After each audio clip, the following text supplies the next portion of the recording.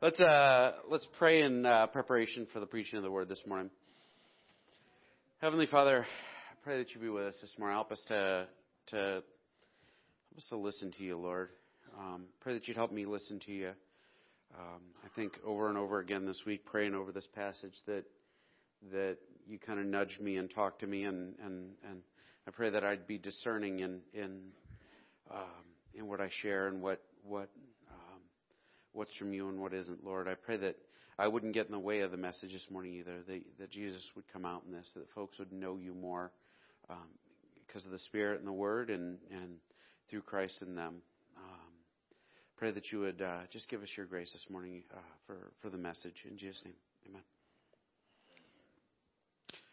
Well, we are continuing on in Psalms, though just for a few more weeks. I'm not going to bother moving that. I'm just going to trip over the cable later. One of my objectives is to finish the book of Psalms before I retire, and so we're gonna hear a few Psalms every year, so that I don't have to spend the last 3 or 4 years doing it consecutively. So we're working through Psalms slowly. And before I dive into the Psalm, yesterday. My wife and I went up to Beaver Creek. Have y'all been up there?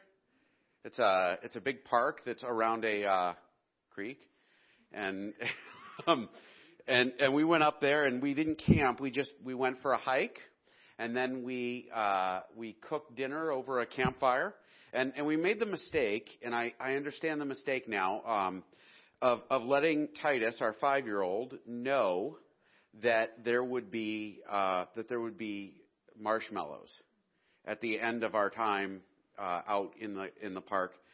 So we got there, and the first thing he wanted to do was start a fire.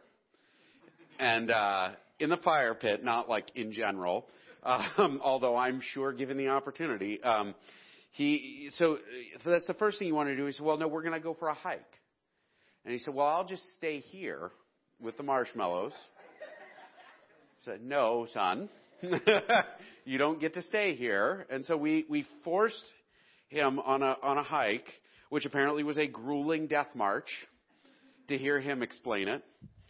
And so we start walking, and I have a little pedometer thing on my watch, and I set it to pay attention to the distance, and it does it by satellites. So it knows exactly how far we walked. And we were exactly 1/3 of a mile away from the car when Titus began to complain. Because he's 5. I mean, everybody knows, a 5-year-old, they'll run 10 miles playing, but if you want them to walk somewhere, suddenly they're arthritic. And so we set out to do this walk, and at 1/3 of a mile, he stopped and says, we're too far from the car. How long, Dad? How long do we have to do this walk? And at about a half a mile, he stopped again and collapsed in exhaustion. Dad, how long? Why do we keep walking? The car's the other way. We got about 3/4 of a mile, and you could actually see roughly where the car was. He said, Dad, we're so high up. We're never getting back to the car. We're so far. This is awful. I mean, he was so dramatic. I wish I had an Academy Award to give him.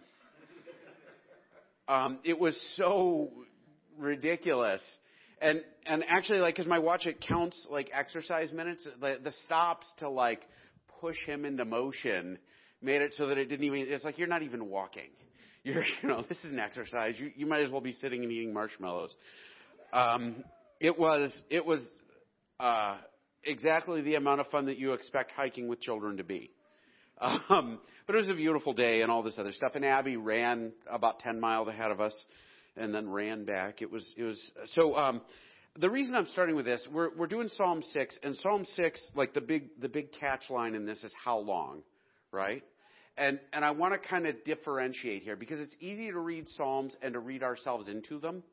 And there's some value in identifying yourself in the text. But what we're going to look at today is sort of the difference between putting this text on every situation versus what's going on here. Y'all with me? And so as we get into this, understand Psalms is a funny genre It is where you see kind of the rawest and like most bare version of the author talking to God and pouring out their emotions and like just putting it all out there. I mean, these are very, very emotional, very raw kind of things. And there's theology to it. There's Bible to it. Well, obviously it's in the Bible. There's theology to it. Like we can learn things about who God is, but it's also we can learn about ourselves. And so like there's a whole chunk here, and it makes it hard to interpret. It makes it hard to preach. And so that's the heads up going into this, is that there's kind of this emotional human component, and we're going to talk about God at the same time. Like it's all there. So the other end of this is that sometimes when we read Psalms, we can hear God's voice in it. Like we can see where God speaks to his people through the Psalms. And there's kind of that component here too. So just as an FYI, this is kind of a more generic Psalm. Like it's not one where we can say, this happened as David was running for his life, or this happened as Solomon was building the temple, or it's more out there in time and space. We don't know exactly. And there's some different takes on how to read this, and I'll kind of cover them as best I can as we go. So here we are, Psalm 6, verses 1 and 2, and then actually there's the little title thing before we get to it, for the director of music with stringed instruments according to Sheminith, a Psalm of David. Now, there's a word in there that most of us don't know. And in fact, it should be all of us because nobody really knows what it means, which is one of the reasons why it's not translated at all. It is potentially an 8-stringed instrument, right? Like it's possibly a particular type of guitar. I don't know how many strings a guitar has, but it's potentially like that, or a harp or something. The other possibility is that it may refer to a type of tuning, in the key of G or out of tune or whatever. There's just no way to know because music is so transient and they didn't have standardized music text back then. And so we kind of guess at this point. But this is a psalm written. It was for public performance. It was set to music originally. And the first line, Lord, do not rebuke me in your anger or discipline me in your wrath. Now, there are, like these first 2 lines, there are a couple of things that we can draw out of this. It is possible that the psalmist has like this sin that they're carrying around, right?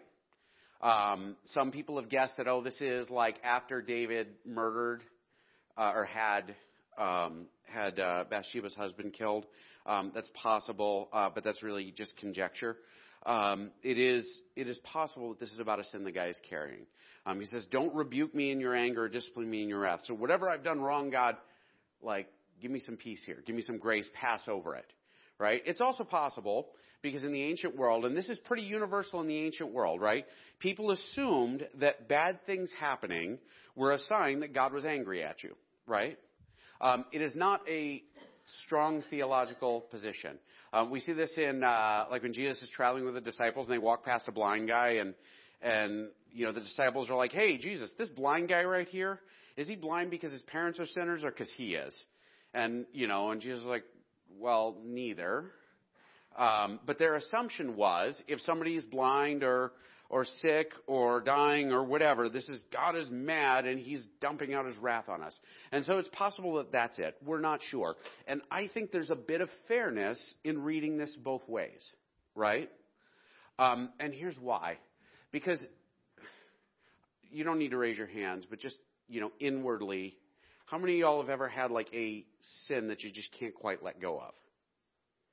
A bit of anger or resentment or something you go back to over and over and over again. You think, man, why can't I quit this? I remember actually because Jeff talked about quitting smoking. Like I remember quitting smoking, and I was really good at quitting because I did it sometimes 4 or 5 times a day. And I remember thinking, why do I keep doing this? Like I don't want to, but I keep doing it. And it was crazy. But like it could be that it's a sin that he comes back to over and over again. The big thing to understand here is that there is something not right, and this guy is aware that something is not right.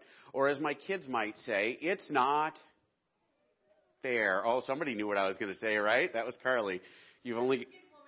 That's so you've heard this from one of the 42 children living in your house in the recent. It's not fair. And guess what? That is like huge in this psalm, right? Like we're gonna go forward, but like There is something wrong here because it is not the way the world is supposed to be. Have mercy on me, Lord, for I am faint. Heal me, for my bones are in agony. The best thing I heard, I actually listened to, when I research the sermons, what I'll generally do, I'll read a handful of books on it, and I'll pray about it, and then I'll listen to sermons from other preachers, like better preachers. I know, like pretty much everyone. But I listen to other preachers, and I listened to a lecture from a theology professor on this, and he read this passage, and he talked about he had lost his wife the year before to like advanced bone cancer, where it had like just gone all the way through her, and like bone cancer is bad. Like there's a point at which like morphine doesn't kill it. Like you feel it, and there's no escape, and it's just constant, and it is a bad thing. And he says, for him it like took on this new meaning. The idea here is this guy is either physically sick or is emotionally sick, right? And we've all been there, right?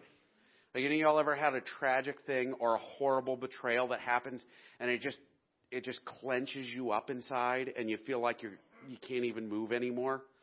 That's kind of the emotional end of this. And he might just be sick. He might be dying. He might be unwell. Either way, both are miserable, right? I mean, that both are an awful place to be. Being physically ill, being sick, like to the core of who you are, to your very bones, it's awful. And this guy, he's in this place where he's like, God, if you're mad at me and that's why I'm sick, or this sin is making me sick inside, or whatever it is, Lord, turn to me. Now, I want to make it clear, this is a big one. Y'all with me? Like, this isn't Titus walking along and, I can't walk any further.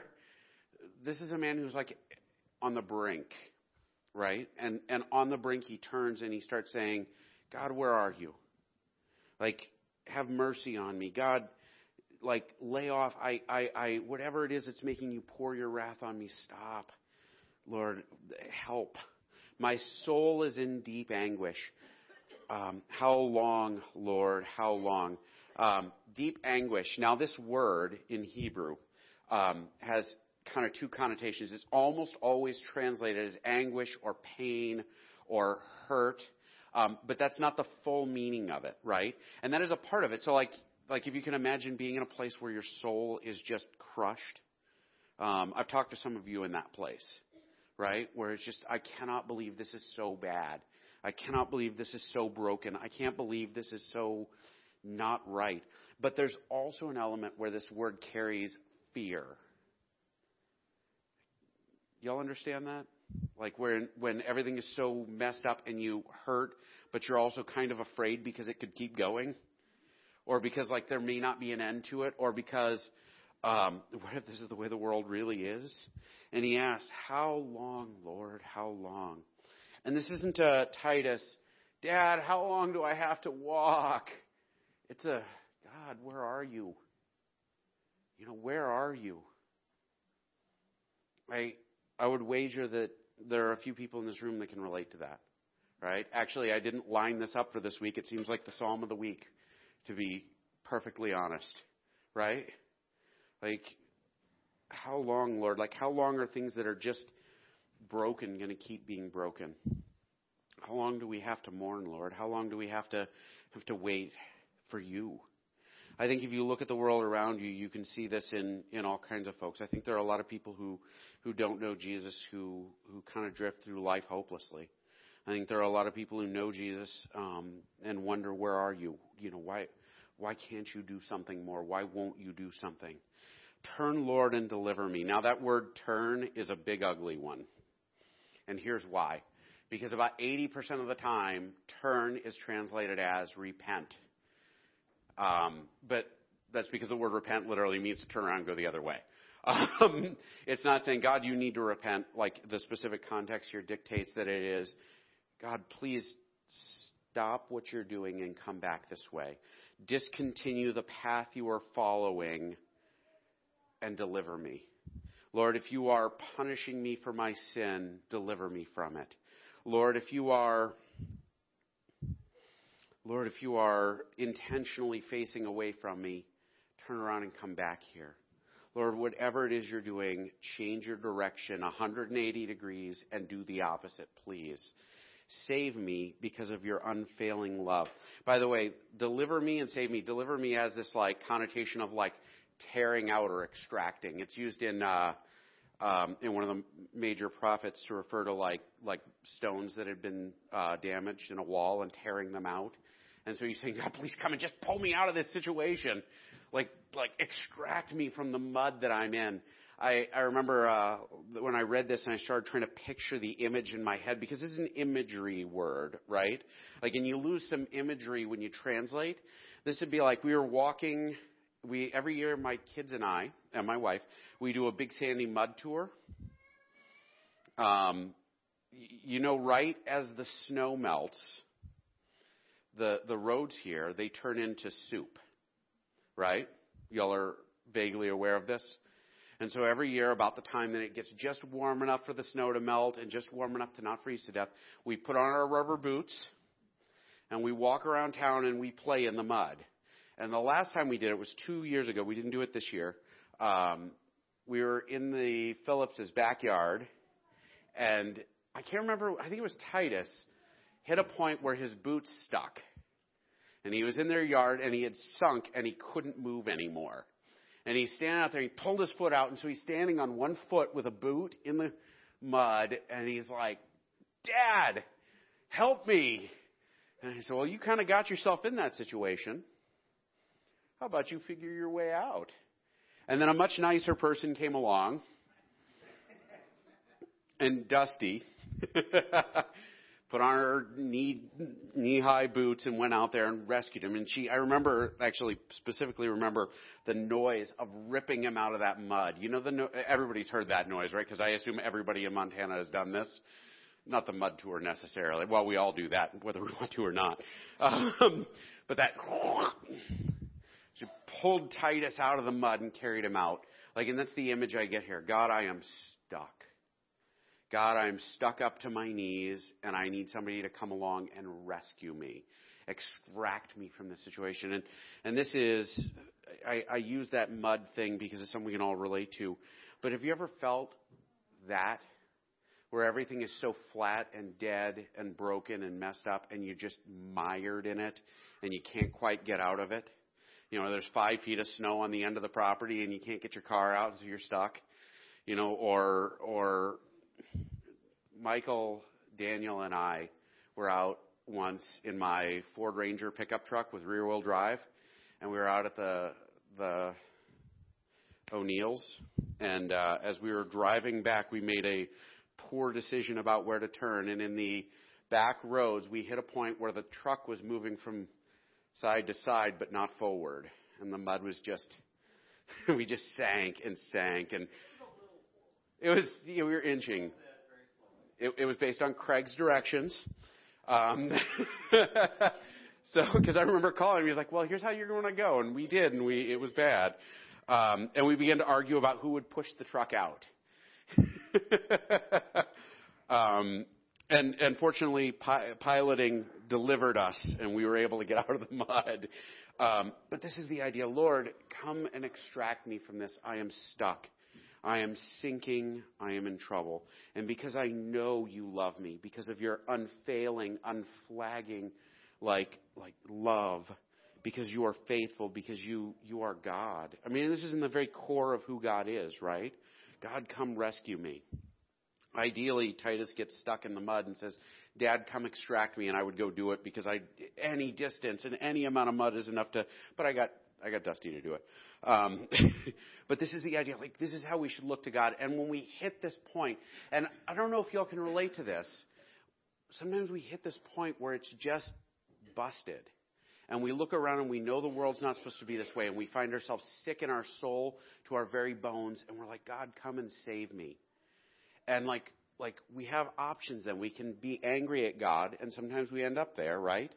We can assume God isn't there and he's not going to rescue us. Or we can back up and say, all right, God, now's the time. Come get me. And we can trust. He goes from that point to something I suspect we've all done. Among the dead, no one proclaims your name. Who praises you from the grave?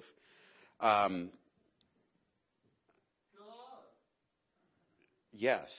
My daughter got in trouble yesterday, and she doesn't get to watch TV today.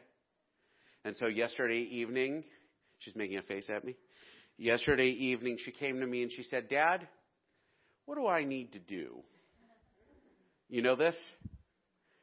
Can we make a deal here?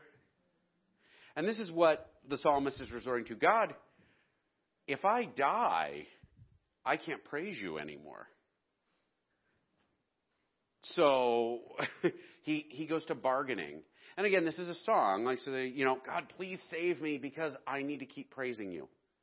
And I think there's truth in that, right? And there's extra reason to praise if you save me. That's a good argument. But among the dead, no one proclaims your name. Who praises you from the grave? So God, please rescue me so I can continue to praise you. Please rescue me so I can sing about you. Please rescue me so I can... Anybody ever find themselves in that spot where you want to make a deal with God? I'm not going to rabbit trail. Never mind. I am worn out from my groaning. The word worn out there, by the way, it's like the word that would be used for labor. You ever do like physical, well, y'all are farmers, so most of y'all have done physical labor. I assume most of y'all have picked rocks, and you get done at the end of the day and you're beat, right? I can't relate, so I don't work. I'm exhausted. I am pushed to the point of, done from my groaning. All night long, I flood my bed with weeping. I drench my couch with tears. Anybody ever wake up in the middle of the night and weep or cry yourself to sleep at night? That's what he's talking about. This is an emotionally broken man. And he's saying, God, come save me. Come save me. God, where are you? Why aren't you here? My eyes grow weak from sorrow. They fail because of my foes. Meaning again, it's a point of exhaustion, a point of unable to go forward because of my foes. The fellow I heard lecture on this text, whose wife had died of cancer, bone cancer, talked about her foes being inward. I had a guy that I worked with who was dealing with a particular sin he kept going back to. Actually, this is back in Indiana. There's a guy who I knew who had a problem with pornography, and he just over and over again tried to stop, and he found that no matter what he did, he would go back to it, and he would find ways to go back to it.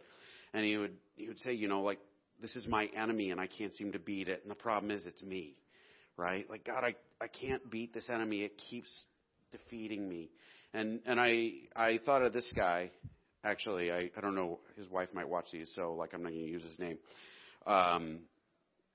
And I thought of this guy when I read this, the third or fourth time. I thought about him saying, you know what, I feel like I can't do this. I feel like God is letting me just die in my sin. I feel like I'm going to struggle with this until forever. And he didn't. He's eventually, but there were years where he struggled with it. It was awful. Away from me, all you who do evil, for the Lord has heard my weeping. Now watch this. Away from me means I don't want to associate with you. I don't even want to know you. Don't stand by me. I'm banishing you from my presence. I don't think this is a text primarily about his enemies. I think they're a part of it, but I think a part of it too is that this is a guy who, again, sick, dying, has assumed that there's this huge sin on him, and he wants to get as clear from it as possible. He's a man who wants to be right with God so badly that he would go to any distance. He would do anything. For my friend in Indiana, he got rid of his TV, and he got rid of his internet. He had no internet in his house, and he got rid of his phone, and he got rid of all the way down to nothing. He'd still find ways to fall into sin. And it was just this horrible struggle. He was so broken by it.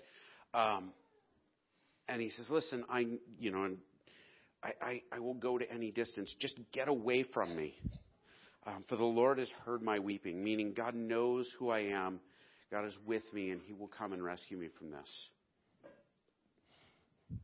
The Lord has heard my cry for mercy. The Lord accepts my prayer. All my enemies will be overwhelmed with shame and anguish. They will turn their back and suddenly be put to shame. This ends positive. It's kind of interesting. But it doesn't end positive as in God has delivered me. It ends positive as in God will deliver me. Now, here's what we do with this, and this is kind of a big thing. I got to start with some bad news. The world is not fair. I know some of y'all are shocked by this. Teenagers in the room, I'll give you a second to collect yourself. The world is broken. The world is tainted by sin. We can do our best to make it right, and that's part of our job. But, it is a reality. People will die of horrible illnesses. We will struggle with sin. People will make poor choices. People will destroy themselves over and over again. You can watch them and just weep over them. But this is a man who backs up and says, you know what, at the end of the day, God has final say.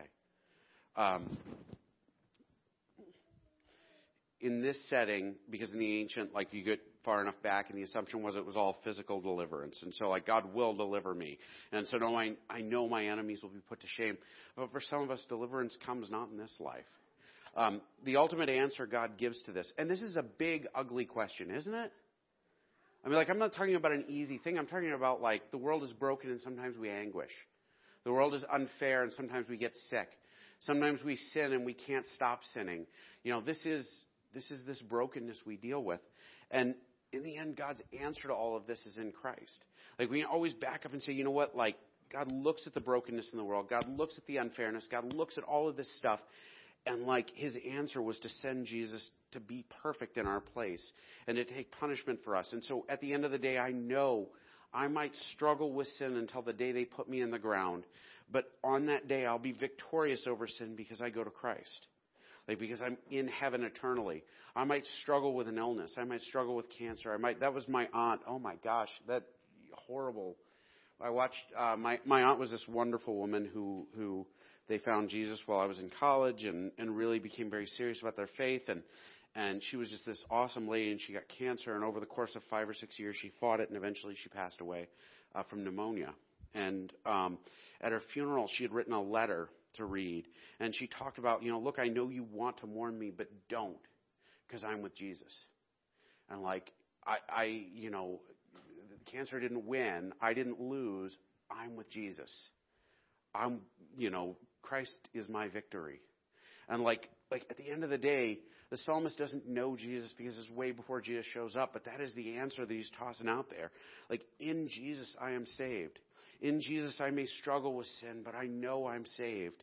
And I'll fight and fight and fight and fight, and I'll be exhausted. And to the very core of who I am, sometimes I'll be, broken and injured, but I have Jesus. I may be sick and in pain, but I have Jesus. And I can go back to this over and over again, and one day I'll stand before him, and that's what I got. And Christ is the victory. And it's that victory he wins over sin through his life, and on the cross taking punishment for our sins, in the resurrection taking victory over death. Paul quotes, and I think it's in Isaiah originally, but I'm probably wrong. Oh, death, where's your victory, right? Where's your sting? Death has nothing next to Christ. If we are believers, if we are faithful, if we're followers, if we belong to him, if we are saved, if we are his people, all of this stuff is ultimately put aside. But you still got to go through the walk, right? You still got to get to the end. You still got to stand before him. You still sometimes have to suffer. You still sometimes have to be alone. Sometimes you have to anguish. Sometimes you have to do these things. But at the end of the day, we can back up and say, Jesus is my victory. Because I belong to him, I'm saved. Because I belong to him, this body that I have, it's temporary. Eternity is my destination. I am a sojourner, a passing through. There's a line where Paul talks in Thessalonians about, I don't want you to be deceived, brothers. We don't mourn like the world. We don't mourn like people who have no hope. I'm paraphrasing.